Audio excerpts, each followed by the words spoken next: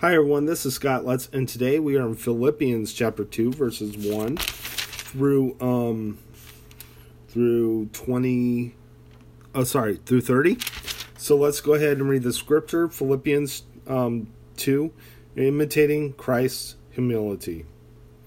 If you have any encouragement from being united with Christ, if any comfort from his love, if any fellowship with the Spirit, if any tenderness and compassion, then make my joy complete by being like-minded, having the same love, being one in spirit and purpose.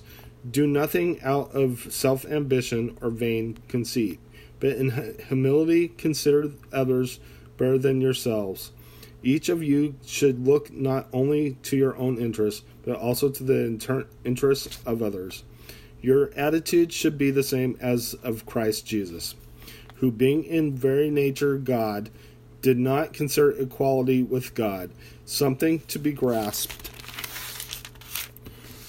but made himself nothing, taking the very nature of a servant, being made in human likeness, and being found in appearance as a man. He humbled himself and became obedient to death, even death on a cross.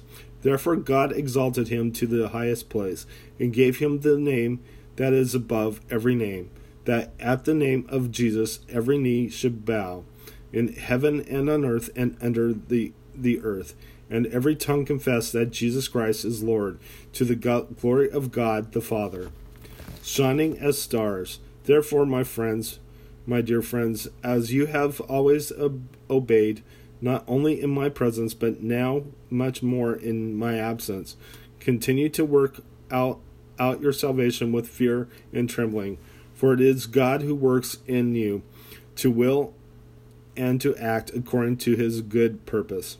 Do everything without complaining or arguing, so that you may become blameless and pure, children of God without fault in a crooked and depraved generation, in which you shine like stars in the universe, as you hold out the word of life, in order that I may boast on the day of Christ that I did not run or labor for nothing.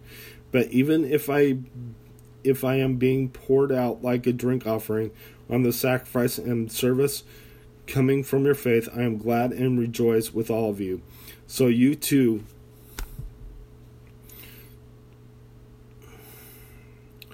Hold on, guys.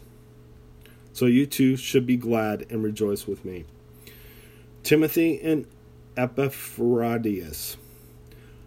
I hope in the Lord Jesus to send Timothy to you soon, but I also may be cheered when I receive news about you. I have no one else like him, who takes a genuine interest in your welfare. For everyone looks out for his own interests, not those of Jesus Christ. But you know that Timothy has proved himself, because as a son with his father he has served with me in the work of the gospel. I hope therefore to send him as soon as I see how things go with him, as soon as I see how things go with me. And I am confident in the Lord that I myself will come soon. But I think it is necessary to send to you Epaphroditus, my brother, fellow worker, and fellow soldier, who is also your messenger, whom you sent to take care of my needs. For he belongs for all you, and it is distressed because you heard he was ill. Indeed, he was ill and almost died, but God had mercy on him, and not on him only, but also on me, to spare me sorrow upon sorrow. Therefore I am all the more eager to send him, so that when you see him again, you may be glad, and I may have less anxiety. Welcome him in the Lord with great joy, and honor men like him, because he almost died for the work of Christ, risking his life to make up for the help you could not give me. Let's go ahead and close in prayer.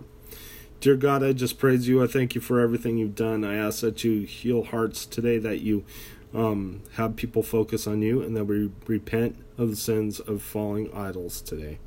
And I ask this in your precious name. thank you for your great forgiveness, Lord. In Jesus' name, amen. God bless you. Have a good day.